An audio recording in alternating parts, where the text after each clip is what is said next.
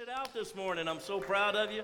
Hey, will you do me a favor? Will you love on our online family that's joining in with us this morning? We love you, online campus. And then how about our Mansfield campus, Pastors Jonathan and Myrna Pena? Can we clap for them? We love you guys. So grateful for all that God is doing at Hill City, and we're just constantly moving forward. And as you heard earlier, if this is your first time at Hill City, we just want to thank you. Thank you for hanging out with us. Thanks for taking your Sunday to be with us. There's some great churches in the Metroplex.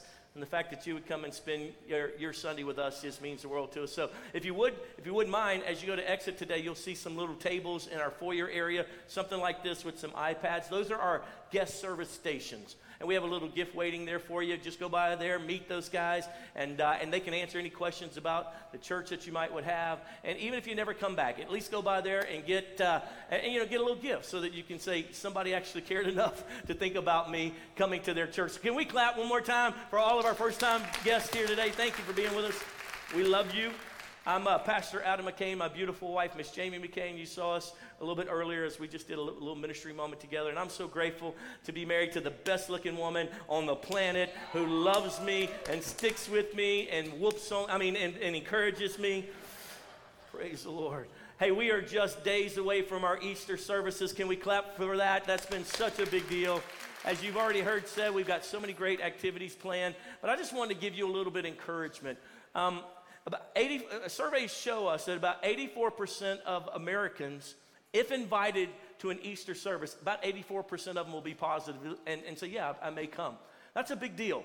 Because a lot of times we feel a little intimidated to say, hey, to a friend or a coworker or those that follow us on social media or something, hey, come join and let's worship God together. And we feel like, I already know they struggle. I already know they're agnostic, or they may even be atheists. Listen, 84% of Americans are open to maybe coming to celebrate the resurrection of the risen King with you on next Sunday. So I would encourage you. You notice as you came in, we gave you some of these little invitations. It not only is an invitation to the Easter egg drop that we're doing on Saturday, but also to our Sunday services, and gives you the times. In fact, in this campus here at Cedar Hill, we're going to do 3 services, and I just want to give you a heads up. Anyone you invite, you can invite, that you say, Pastor, I can't invite my nephew. He can't sit still that long. He just can't sit still. He's 16 and he's liable to climb the walls. Listen, we're going to shorten the service. Everybody say amen, Pastor. Come on. We're going to do about a 70-minute service, so an hour and 10 minutes. We're going to bring the gospel. We're going to bring the truth. We're going to show love, and we've just got some special pieces planned. We're also going to take communion together next Sunday, so be prepared for that. And then as well, this coming Friday, which is actually Good Friday, we've been able to gather a group of folks. We've been praying into opening another campus in Arlington, and we're taking those baby steps, just full force. And one of the precious families in our church has opened up their home, so we're going to do a service on Friday in their home there in Arlington. In fact, it was so funny. I got reports back that the husband had told our leadership, yeah, we can do that. Let's do that. But he hadn't told his wife. And so when I announced this last week, she's like, is he talking about our house right now? Because somebody about to die. And so anyway, so we got that straight. And in fact, John's going to be helping us. John, stand up. See this good-looking guy right here? And so if you have any questions or you want to be a part of that with us, come find John after service. And John's a sexy Brazilian guy sitting here on the front row. So come on out and help us with that. We have been just looking, we've titled this little series that we've been doing for the last few weeks, Road to the Cross. What we really were doing was looking at the days leading up to the cross, and then the cross itself, and then next week we'll celebrate the resurrection. And with that, I just kind of pointed out to you, we use the term Passion Week to talk about the Sunday before the resurrection and the days all leading up to that. Or we're calling it this in this series, the Road to the Cross. And we just took a couple weeks and we pulled out that Sunday when Jesus had his triumphal entry and the ministry that he brought forth through that. And then we looked at last week, the Lord's Supper, that he had the Last Supper with them on that Thursday night.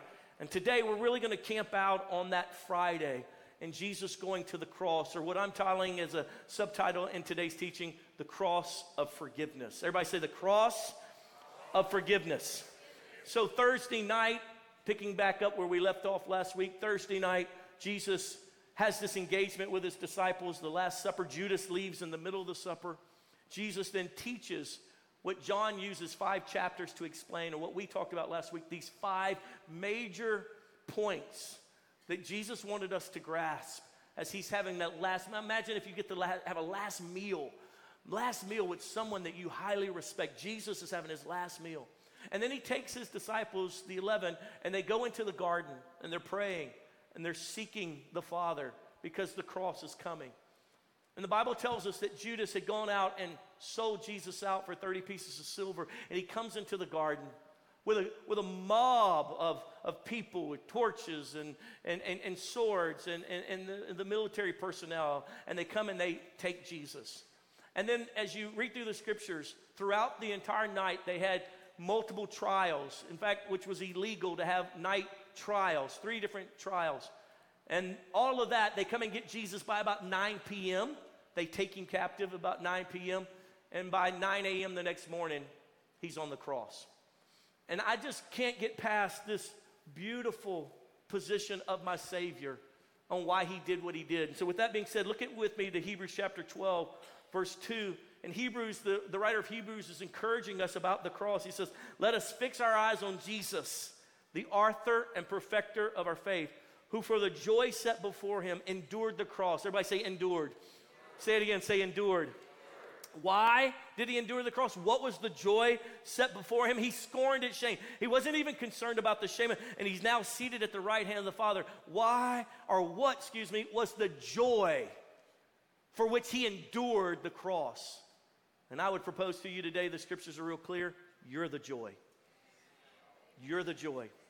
He went up on that cross for you, for me. You were the end result. He was willing to suffer. Some of you know what I'm talking about. Come on, mamas in the house. That labor for the joy. In the middle of that labor, you're like, shoot me with drugs, whatever we got to do, get this over with. But the pain, the suffering that you go through so that you can give birth to this child. Jesus went through the pain and the suffering and the humiliation of the cross so that he could have spiritual sons and daughters, so he could make a way so that we could come back to the Father, even though we're sinners and we are wicked and we are undone. It is the beautiful image that the cross is, and that is the cross is the greatest image in all of humanity of God's forgiveness for his people. God's forgiveness for those he created. This is his picture, the symbol. When you see those golden arches, you think about that sesame seed bun. But when you see the cross, the first thing should come to your mind is forgiveness. That he loved us so much. To forgive us, he sent his only begotten Son, and he died on that cross. And as we dive into the cross of forgiveness today, I want to go to our key verse, and it's found in Luke chapter 23. Chapter 23 and verse 34. And it's the statement. Now Jesus, the Gospels record that Jesus made 7 statements while hanging on that cross. So I want you to picture what he went through just to get to the cross. Now he has been nailed to the cross. They dropped the beam down into the ground. And the first utterance that we have in the Gospels uttered out of his mouth is these words, Father, forgive them, for they know not what they do. Of the 7 things that was said while he was hanging on that cross, the very first thing that he utters, his life is coming to a close. It has started. The death process has started. And the first thing he utters is, Father, forgive them, for they know not what they do. It tells me that I probably should wake up every morning and say, Father, forgive them, for they know not what they do. And I believe that the whole purpose and clarity of the cross is all about forgiveness. That God would forgive us and then expect us to forgive others. That the forgiveness that he extends to us, he will empower us to forgive others. And this is what separates us out from everybody else. That we can love the way Jesus loved, supernaturally. That he gives us his supernatural love. And the supernatural way that he forgave us, he gives us that same power to forgive others if we will but embrace it. In fact, in Matthew chapter 24, Jesus says it like this, talking about the last days, Matthew 24:10. He says, and then many will be offended and betray one another and will hate one another. I want you to understand, in the last days, Jesus is prophesying in Matthew 24 what it'll be like. And he literally exposes the schemes of the last days plan of Satan from the pit of hell. How he's going to destroy the earth, how he's going to destroy Christians, is he's going to have us offended at one another, turning on one another, hating one another. And friend, if you haven't seen that in play in the last 3 or 4 years, you have been living under a rock. Because we have been divided culturally, politically. The church, I'm not talking about the world. I'm not talking about the church. Based on skin tone, based on past horrific acts that have transpired. We, the church, have been aligned more with politics than we have been with Christ. We have. And Jesus warned us. He said, this is going to happen. He says they'll be offended. There'll be such offense and unforgiveness in their hearts that they'll betray and hate each other. This is how it's going to happen. In Luke chapter 17, he points out something else. He says to his disciples, it is impossible that no offense should come. You're going to get offended. Life is about being offended. You cannot have friends without them offending you. You can't go to church without somebody offending you. You can't be alive without being offended. That's why he calls us to die, because dead people aren't offended. You can't stand over that dead body in the grave and go, I don't like you. And they go, stop it, you hurt my feelings. They're dead. That's why we're called to die to ourselves and come alive in Christ. And he tells us, he warns his own disciples, it's impossible. It's going to happen. You're going to get offended. It's like old Boudreaux did that time. All the fellas that are hanging around the barbershop, he comes walking up. Pierre noticed, he says, man, what's that up under your shirt? And Boudreaux's chest was sticking all up, had some kind of stuff all up under his shirt. Boudreaux said, well, I'm going to tell you right now. He said, that doggone Pierre ticks me off. Every time I see him, he punches me in the chest. He said, but I got him this time. You know what I done? He said, I done got all kinds of dynamite hidden up under this shirt. And the moment he punches, I'm going to blow his hand off.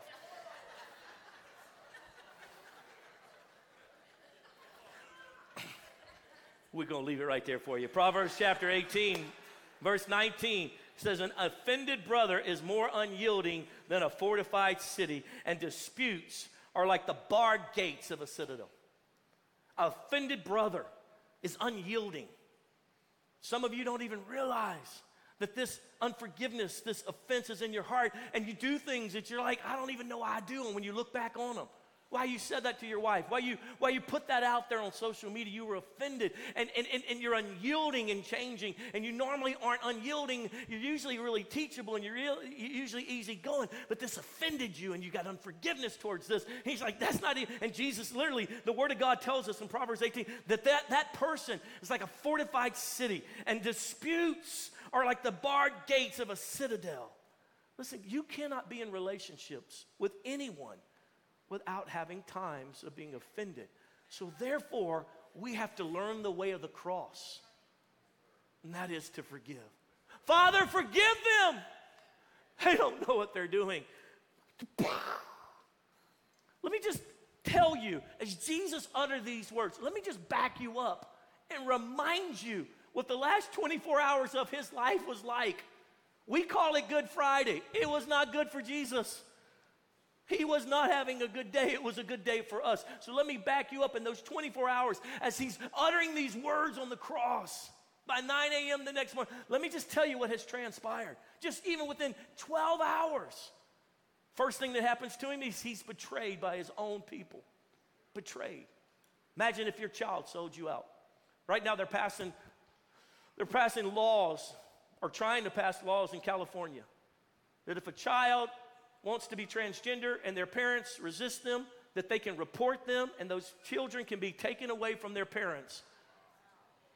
Can you imagine the betrayal of a parent who's trying to raise their kid right, and that kid has gotten confused by social media things and some person hitting them up and some friend at school and this kind of stuff, and you're wanting to protect your child, and that child turns you into CPS and is taken away from you? Jesus is betrayed, the very one. 3 years, he's been financing these guys. He's been feeding these guys. He's been pouring his life. The King of Glory has been pouring his life into these guys. And Judas looks up and says, this ain't good enough for me. I thought I was going to be rich, and you're now talking about you going to die. And I knew I bought into a bad plan. I got to salvage what I can. And he goes and he says, for 30 pieces of silver, I'll sell him out. And Jesus is in the garden and the disciples are there half asleep, half getting woke up by Jesus. And all of a sudden here comes a crowd, a horde of people with torches, as already mentioned, and swords. And they come into the garden and Judas walks right up to your guy. The guy that you have you've slept on the ground, camping out week after right next to you, over here, having meals together. He sits there and he kisses you. Says, this is the one. Some of you know what it is to be betrayed. To have a husband or a wife cheat on you. To have a church member talk bad about you. Leave you out there by yourself, exposed. So you understand what Jesus was going through, because you've had some of that. From there, they take Jesus and they begin to bring false accusations against him. The Jewish leaders, throughout the night, hold court, illegal court. We've seen some illegal activities in our justice system. But can you imagine? Jesus doesn't have a voice. The King of Glory. At any moment, he can say enough and fry them all. But he accepts the road to the cross. Why? Why does he accept this? For us. We're the joy of what he's suffering. He did this. Not true, it's a lie. And he did this. They paid people to come lie and falsely accuse him. Do you know how livid you get when someone at work tells a half-truth on you to the boss? Do you know how mad you get? Jesus is falsely accused. Some of you have been falsely accused of things you didn't do. You know what that feels like. Jesus is going through this through the night. It's illegal for them to have these nighttime meetings like this and create some false judicial moment. But they judge him wicked. In fact, when he stands in front of Pilate, let me tell you how innocent he really is. Pilate says, I've looked at all your stuff. He's innocent. He hadn't done any of this. And they still yell out, crucify, crucify, crucify.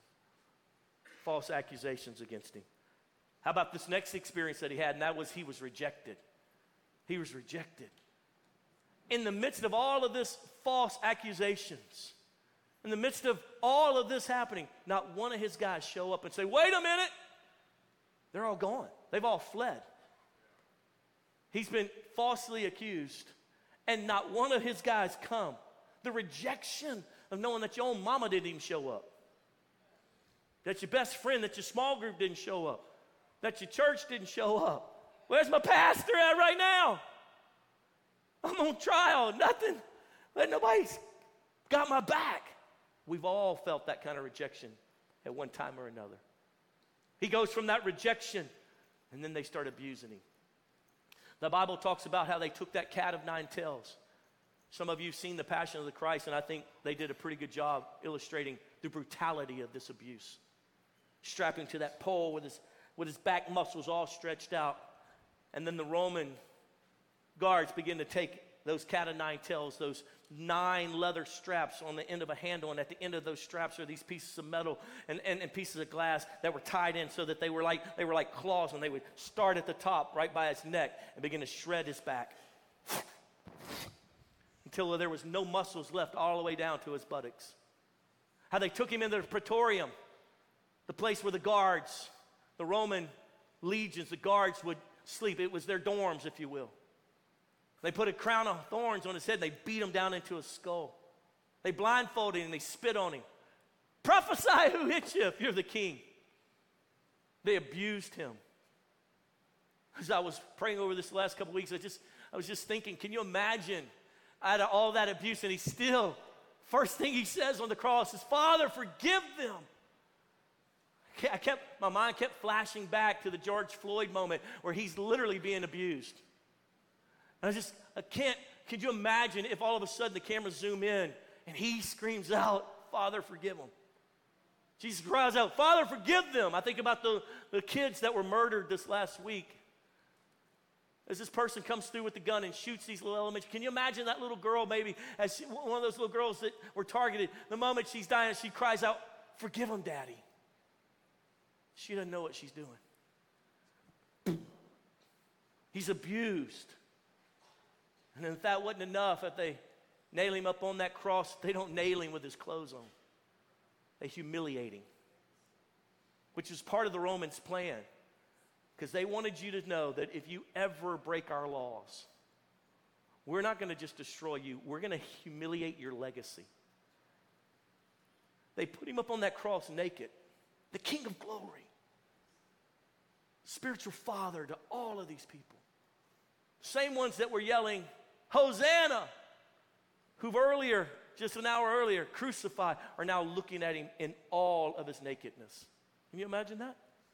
Think about that. Not to be too coy, but imagine seeing your grandparents naked. You can never get that out of your mind. Messed up for life. Right? You just saw your king, the King of glory. You're sitting there. He's right there. As he begins to breathe his last breaths of life. And if that wasn't enough, at the end of it all, they murdered him. And yet, on that cross, what does he illustrate for us? What does he model for us, his followers? Father. And he's got to push against the nails to even get up, because the compression on the doctors talk about the compression of hanging like that and the inability even to breathe. And he's got to even press up against them and without any back muscles. He's pressing up against that nail just to get a breath, just so he can say, Father, forgive them, for they know not what they do. The cross is about forgiveness. Jesus doesn't just forgive us, but he models for us what it is to follow him. To follow him, to take up our cross and follow him is not just the pain of humiliation, but the forgiveness for those who've humiliated us. Not just the pain of being falsely treated and mishandled by others. The pain of the cross and the beauty of the cross, the joy of the cross is to be able to forgive. To be able to forgive and say, you don't deserve my forgiveness, but I don't deserve his forgiveness. And he supernaturally forgave me, so I have the ability to supernaturally forgive you through him, because I can't do it in my own self. I can't make this happen in my own self. In fact, 1 Peter chapter 4 and verse 1 says it like this: since Christ suffered while he was in his body, strengthen yourselves with the same way of thinking that Christ had. Since Christ suffered, and since he went to the cross, since he was beat, since he was brutalized, since he was humiliated, and he suffered all that, he says, then what you need to do is think the way he thinks. And here's the problem with forgiveness. Most of us don't see it the way Christ sees it, or the way the Bible actually sees it. So let me give you a couple things that forgiveness is not. Are you there? Say yes. Come on, I got you. Are you there? Say yes. Number one, forgiveness is not minimizing the seriousness of the offense. Well, it's not that big of a deal. It was a big deal. It was a big deal. You know, it wasn't that bad. It was bad. That's why you're hurt. The Bible never tells us to minimize it. It's a big deal. They shouldn't have done it. The cross was a big deal. It was a big deal. The Bible never commands us or demands of us to minimize it. And some of you do. You just brush it over. And that's why you never can really walk in healing and never truly forgive, because you just minimize it. Forgiveness is not minimizing. It's choosing to love and forgive even though it was a big deal.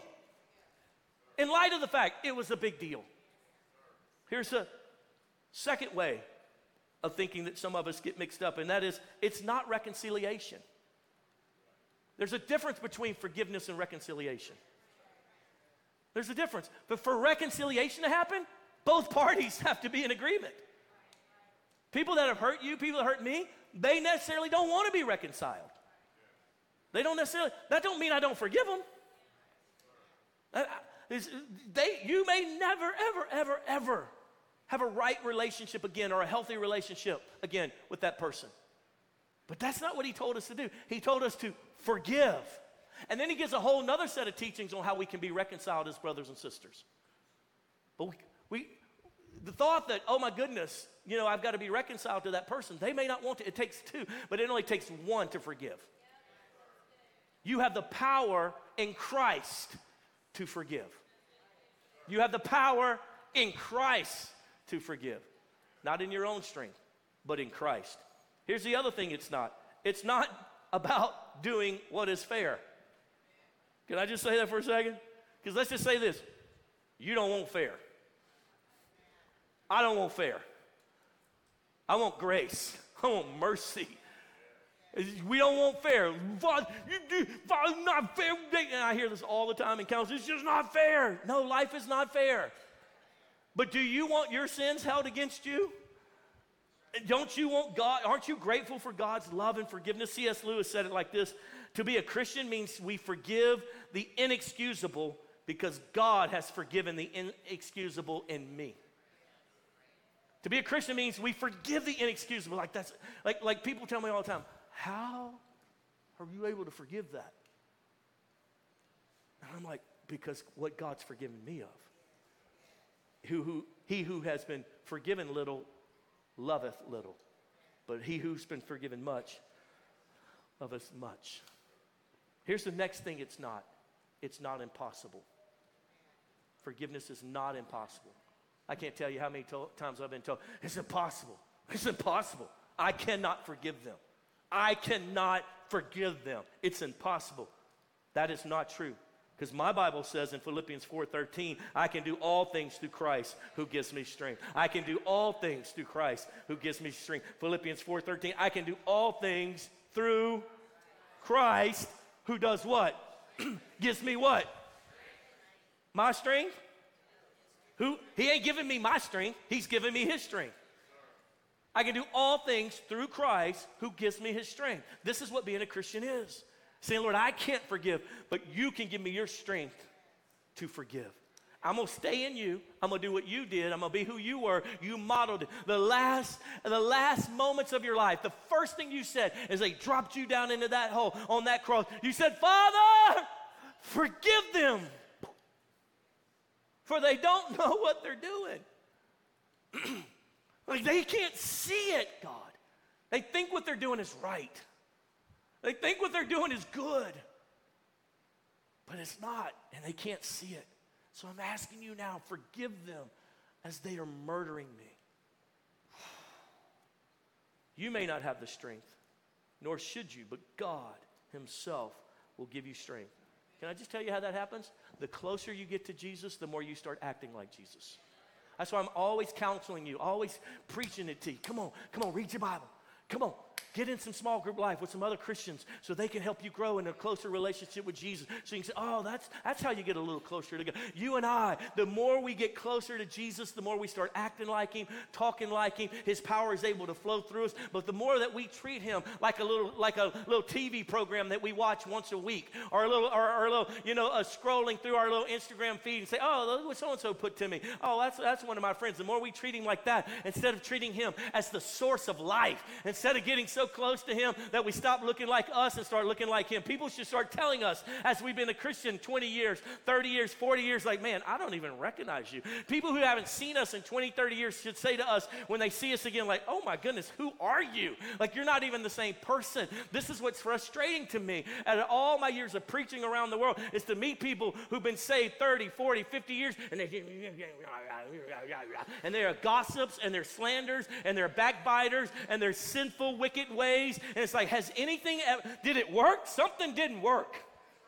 Something broke. And I didn't sign up for that. I don't know what you signed up for, but I didn't sign up for that. I did not sign up to still be hypocritical all my life.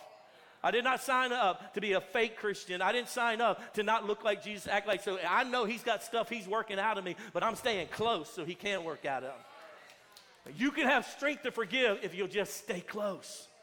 Just stay close. It's not impossible. Turn to somebody next to you and say, it's not impossible. And so let me teach you what Jesus actually tells us. If you want the strength to forgive, let me tell you, he gives us some practical things to do throughout scriptures. And it comes from doing these things God's way. See, if I keep doing it my way, I'm going to keep getting what I've always gotten. But if I start doing it God's way, I'll start getting what God promises me I can have. You can forgive the most vile person in the world who's hurt you the deepest that anyone's ever hurt you through Christ. Well, we got to do it God's way. Are you with me? Say yes.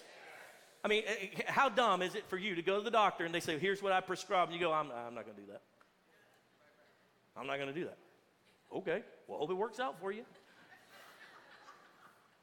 You're going to be a Christian and say, I'm not going to do what he says.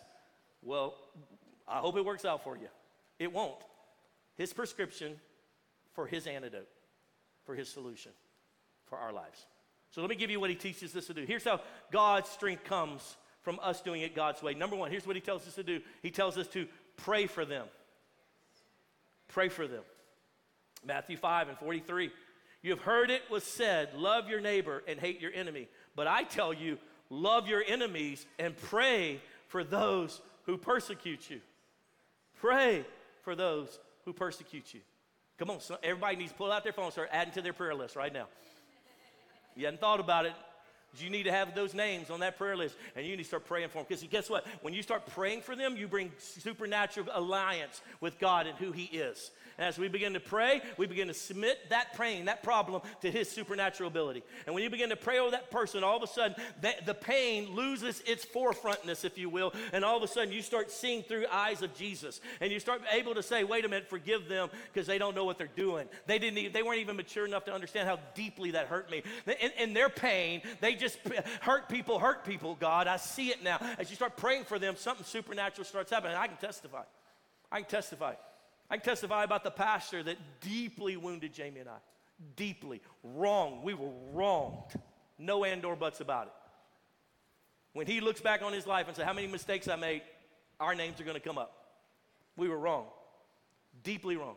And my first set of prayers, because I had read these scriptures, so you got to pray for them. My first set of prayers was God exposing. Oh God, don't let the truth be hidden. Lord, there are those who are false prophets and false teachers. Seriously. Don't let me tell you about the ones who really deeply hurt Jamie and I one time, and I was reading through what happened in the Old Testament when they stole the Ark of the Covenant and God gave them hemorrhoids. I started praying hemorrhoids on some folks that I should have never done. It's amazing how God doesn't answer the stupid prayers of broken people. And that's where my prayer started with this pastor. Oh God, pray you expose them. Lord, you can't let your sheep be hurt. Lord, there's so many others, oh God, they're going to end up in the... I thank God that I was so mature that it didn't destroy my faith. But Lord, there are others.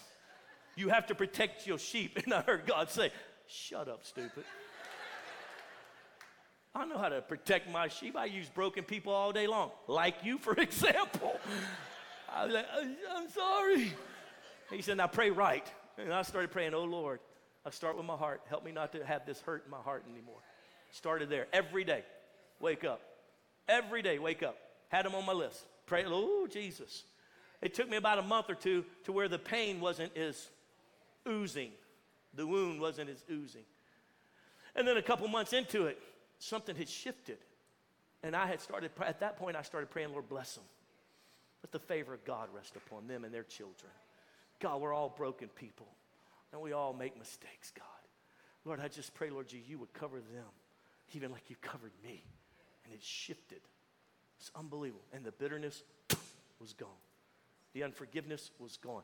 If you want to get an army to fail miserably, get them hating each other. If you want to destroy the end time revival move of God on the planet that Jesus is trying to send, all you got to do is get the church with bitterness and unforgiveness towards each other, being offended. It's been a great trick.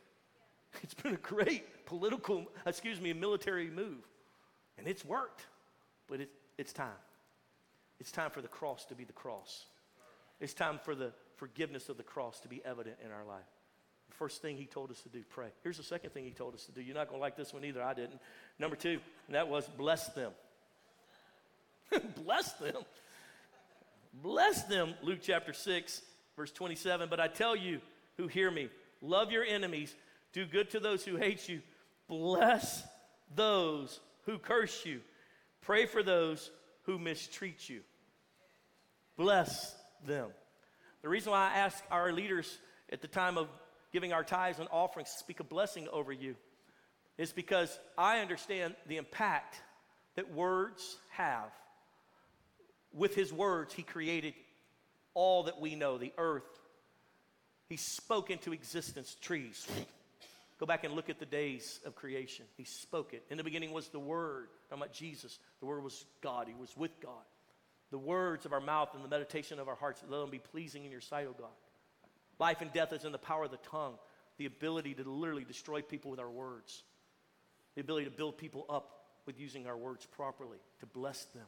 He says, bless them. Speak life over them. The word blessed truly means to speak well of. And I can tell you, I haven't always cursed the people that I were mad at, but I hadn't always blessed them either. To speak well of them.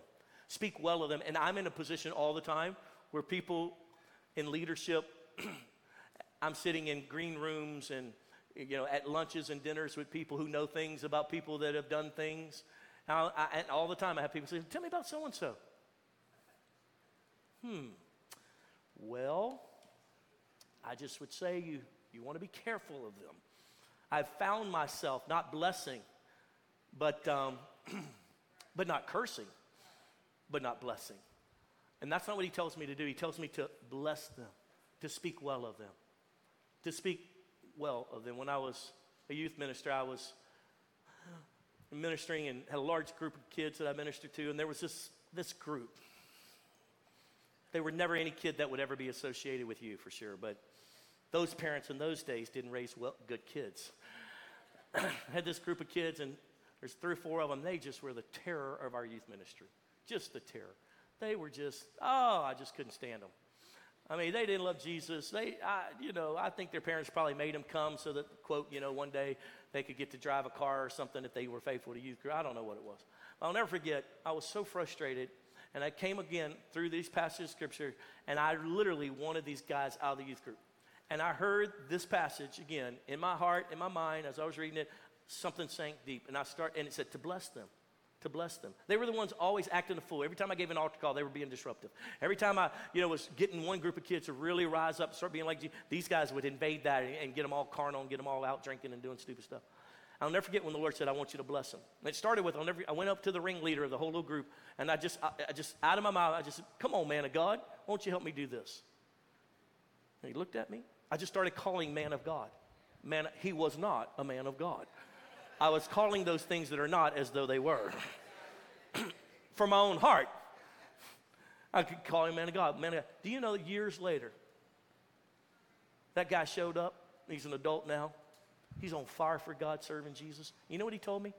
He said, years ago, Pastor Adam, I bet you don't even remember this. He said, years ago, when I was a stupid, idiot teenager in your youth group, acted a fool, caused more problems, he said, you started calling me man of God. Every time you'd say, hey, man of God, how you doing, man of God? He goes, and at first I was like, what is he doing? Like, he knows I'm not a man of God. He goes, but I would lay in bed at night, and man of God would just permeate down in my mind, in my heart. He said, and I'll never forget in the middle of the night one night when I was like, why is he going, man of God? He says, I just couldn't get past it. It was stupid. I couldn't get past it. And I heard the voice of the Lord say, because he's calling you what you're supposed to be instead of how you're living now. He said, and Pastor Adam, I'm telling you, I was already out, college, whatever. He says, and then and there, I submitted to my calling to be a man of God. And he goes, I want you to know today, because you said that over and over and over and over again. What I was doing is I was blessing him. I was blessing him. I was blessing him. I was calling him into his destiny, not into the pain. I wasn't identifying the pain that he was creating in me or in our ministry. I was calling him into his destiny by blessing him. By blessing him. Words have life. And the last of the 3 things that we see clearly in Scripture that God tells us to do, especially if we're going to walk in forgiveness, and he tells us to do good to them. Let me read Romans chapter 12 to you, starting in verse 17. He says, do not repay anyone evil for evil. Be careful to do what is right in the eyes of everyone. If it is possible, as far as it depends on you, live at peace with everyone. Do not take revenge, my friends, but leave room for God's wrath. For it's written, it is mine to avenge. I will repay, says the Lord. On the contrary, if your enemy is hungry, what does it say? Feed him. If he's thirsty, what does it say? Give him something to drink. In doing this, you will heap burning coals on his head. I'll never forget, we had a little lady in our church, and I'd hear in prayer sometime, just, Lord, I heap burning coals on the head. That's out of context. Anyway, and Do not be overcome by evil, but overcome evil with good. I tell people all the time, especially people get real riled up about all the injustice with racism. Dr. King's message was this passage right here. We overcome evil with good, not evil with evil. It doesn't work. Has never worked. Because now we're all in Satan's camp doing that his way. God's way is supernatural. It's supernatural. You say, Pastor, I can't do it. You cannot. But through Christ, you can do all things. You say, I can't do it in my own strength. You don't know what they did to me. I don't. But through Christ, you can do all things. He will give you strength to be what you are not. He will give you capacity that you do not possess. This is what makes us his sons and daughters, is that he yields his strength to us. For he is the one who said on that cross, Father, forgive them, for they know not what they do. I've already forgiven them. But why is he telling his dad to forgive him? Because mess with my kid. It's one thing to mess with me, but mess with my kid. Daddy, look, come on now. Woo, Daddy, you're going to have to forgive him too. I don't want to take too much liberty there, but my point being is that Jesus, in his last breaths of life, does something supernatural. He forgives humanity. He went to the cross. He did all of this, the humiliation, the pain, the suffering for you, for me. This pain, suffering gave him the ability to forgive us. And then he says, I will give you the ability to forgive others if you'll do it my way, if you'll pray for them, if you'll bless them, if you'll do good to them. A friend of mine reminded me, I'd heard this years ago, but he reminded me, he was recent when this transpired, when Joyce Myers at a large church in Australia told this story that she hadn't told anyone. If you know who Joyce Myers is, she's a very influential lady ministers around the world, phenomenal communicator, great teacher of the word. Joyce Myers testified that when she was a little girl, that her father raped her over 200 times. Her story, not mine. As my friend was retelling the story, he said he sat there in awe as all these pastors and leaders heard this for the first time years ago. He said, I was sitting in the room. He said, and she said 200 times, and she said, and you know how I know it was 200 times? Because I remember every moment as a little girl. She got out of that situation as she got older, and she became the Joyce Myers that we know, a woman of God, loves Jesus. Estranged from her dad, and mom and dad, so I understand it, we're not together anymore. And here she is preaching around the country the Word of God, around the nations, preaching the Word of God. And there came a moment, and this is just 10 years ago, sir. So, came a moment when she was reached out to by a family member that her biological father was in a dire place and needed help. And she had to make a decision. Will she do good to them who have brutally abused her? Who's never repented a day in their life? Who's never even asked for forgiveness? Will she forgive and do good? And she said her and her husband grappled with it, but she decided then and there she cannot preach a message she refuses to live, and that God would give her strength.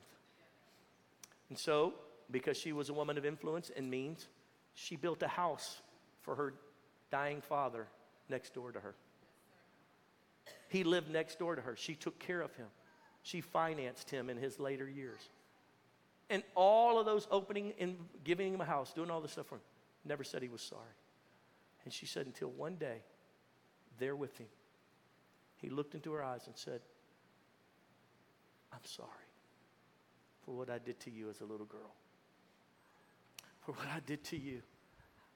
Never knew how to tell you I was sorry. Never knew how to repent. And right then and there, she led her father, her biological father, into a sinner's prayer, into a relationship with Jesus Christ. And then testified, just weeks later, he passed and went to heaven instead of going to hell. Do you understand the power of the cross to forgive? He said, Pastor, I don't have that power. You don't, I don't. But he does. He does. And if we'll do it his way, when she built that man a house, forgiveness was happening.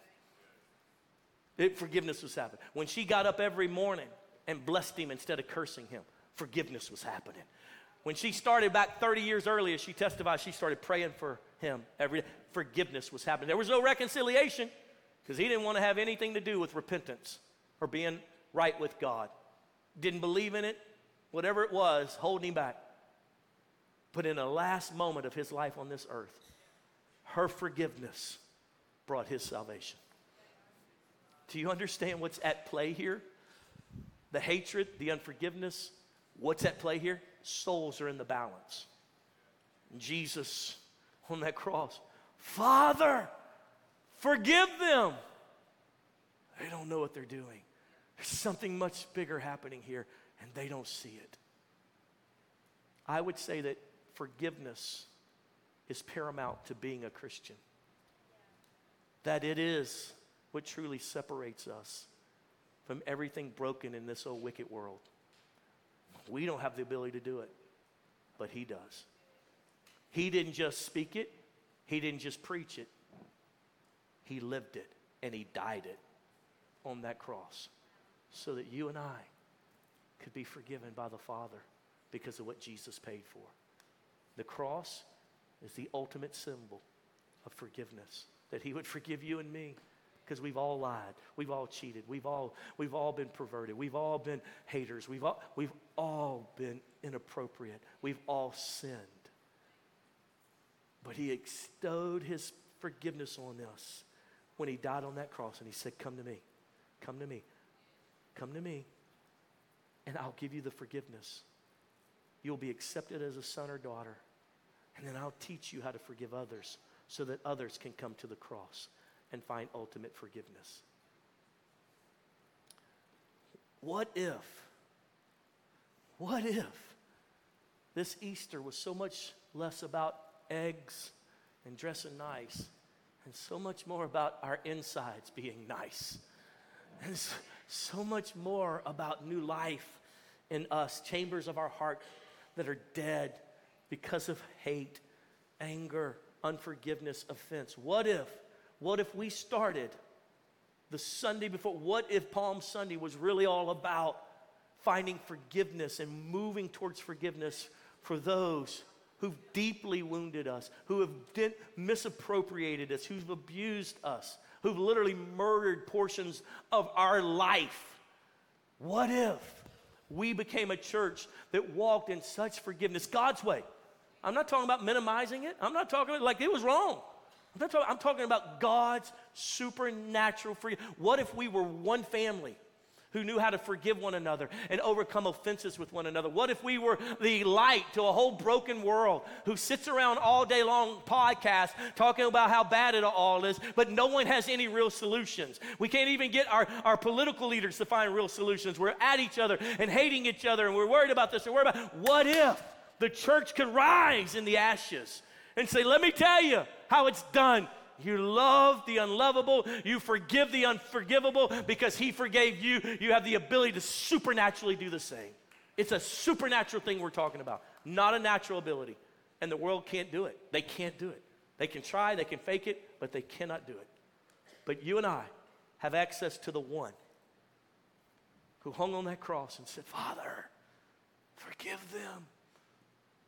In the last 12 hours, forgive them, for they don't know what they're doing. What if we became like that? How much life could you live with the days that you have left, that there was no bitterness in your heart towards anyone, or no unforgiveness towards anyone? When someone's name is mentioned who's done you so dirty and so wrong, that you can say, oh, they're amazing, I bless them. Man of God. He's a man of God. She's a woman of God. We'll get that right. Woman of God. What if we did that? What if we were that? That would be something that the world would say, I won't. I need. Stand with me quickly across the room. Come on, stand.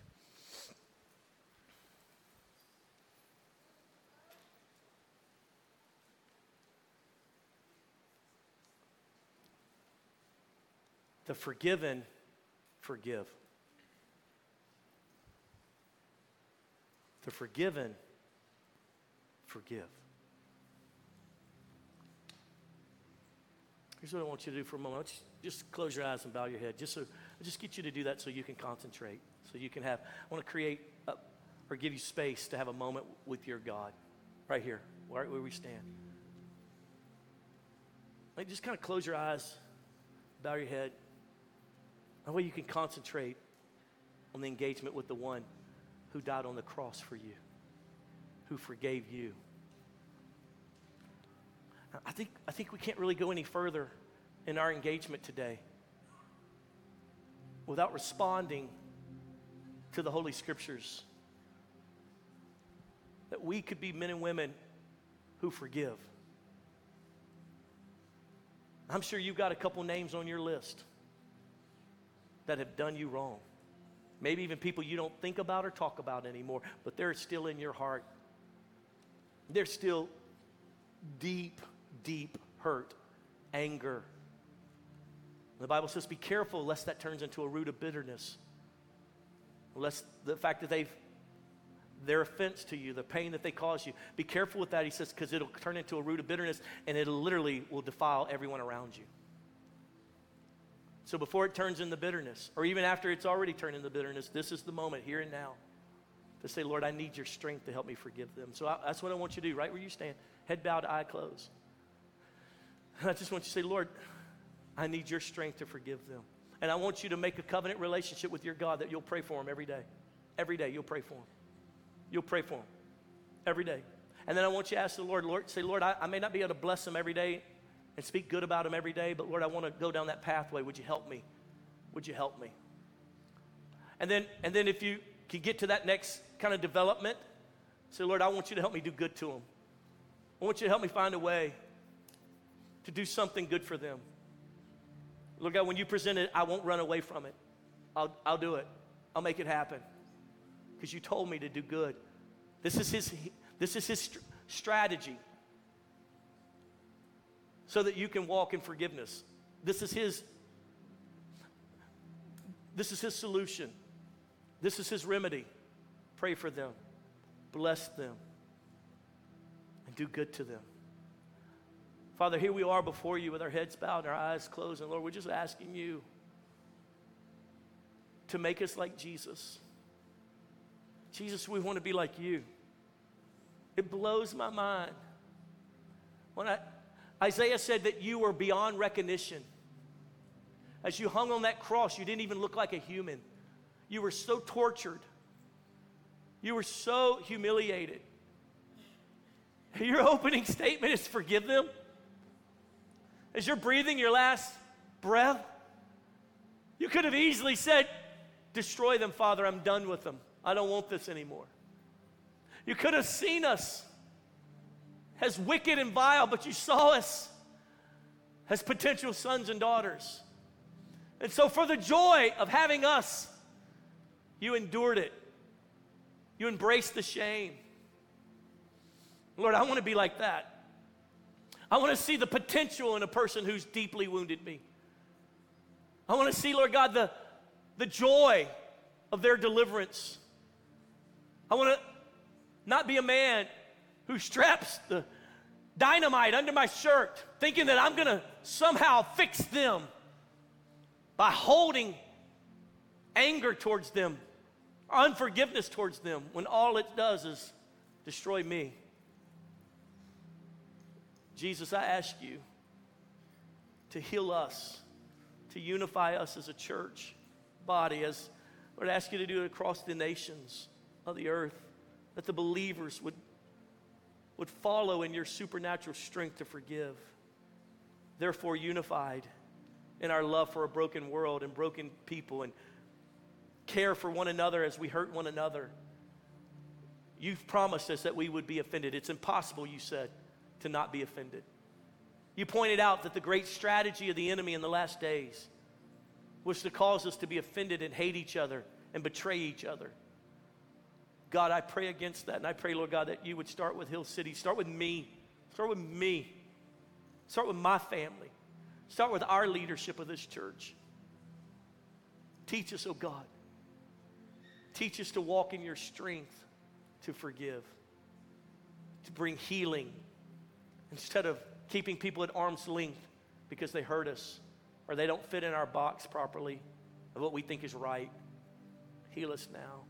Would you keep your head bowed for just a moment? One of the greatest revelations you can have in life is that you're a sinner. I'll never forget when I had a revelation. I'm a sinner. Trying to be a good person, but I'm a sinner. And I'm sinning against God. And I need to repent of my sins. Today, if you're in this place, and I would ask you this simple question: if you died today, would you go to heaven? If something horrific happened and on your way out of this meeting today, you find yourself in the intersection, and the light turns green, you go through the intersection, when an 18-wheeler coming in the opposite direction runs the red light, sideswipes you, kills you, and you stand before Jesus. Is he going to look at you and say, I love you, I'm proud of you? Or is he going to say, why? Why? I kept trying to reach you and you kept pushing me away. Friend, I got such good news for you. The Bible says if you'll confess with your mouth and believe in your heart that Jesus is the Christ, the Son of the living God, that he will forgive you and cleanse you from all unrighteousness. I always say it like this: he didn't tell you have to give money to the church to be forgiven. He didn't tell you have to crawl on your knees and light candles to be forgiven. He says, confess with your mouth and believe in your heart. The scriptures teach us that as we repent and say, Jesus, I don't want to be like this, forgive me. Oh, he reaches out his loving arms. He grabs a hold to us. That's why the image of the cross is so beautiful, because Jesus' arms are forever seared in the minds of humanity, as stretched out, welcoming, not arms crossed, you're not good enough for me. You keep failing me. His arms are always stretched out, saying, come unto me, all you who are weary and heavy laden with sin and wickedness. I'll give you rest. I'll deliver you. And so today, with every head bowed and every eye closed, I'd like to pray with anyone who says, Pastor, it's time. I need to get right with God. I need to repent of my sins. I want to confess Jesus as my Lord and Savior. I'm ready to serve him. I'm ready to give him my whole life. I'm not going to call you forward. I'm not going to point you out. Cameras are going to zoom in on you to see who you are, and we're going to, make some video about it. No, this is private. This is deep. This is eternal. So right where you stand, I'd like to lead you in a prayer of repentance, a dedication of your life to Jesus, a repenting of your sins, and making him the Lord of your life.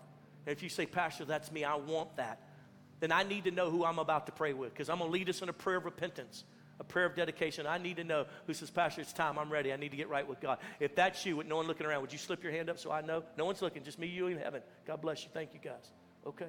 Yes, sir. Pastor, pray. It's time. I'm ready. Pray for me, Pastor. Lead me in a prayer.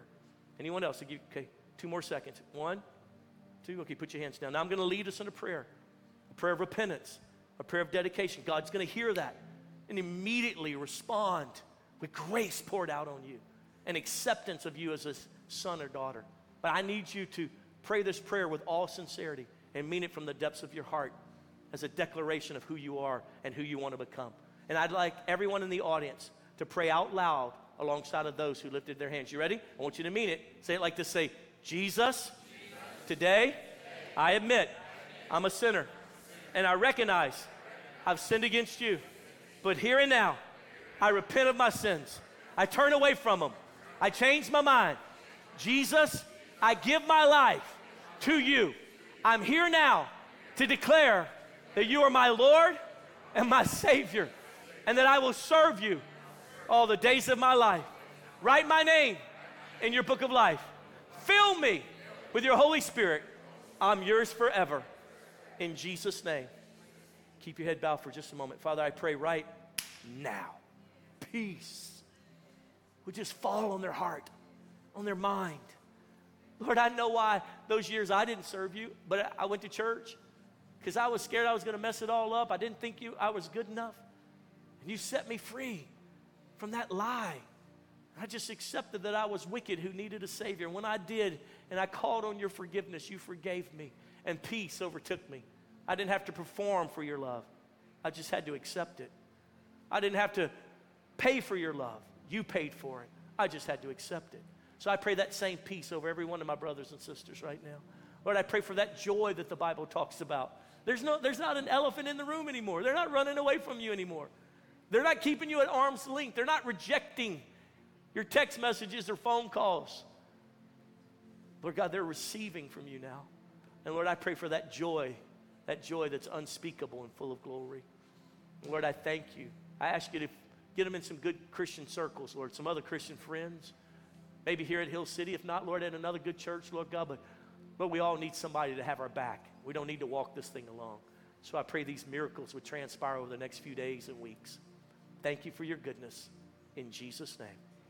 Everybody said amen and amen. Can we applaud how good God has been to? Thank you, Jesus.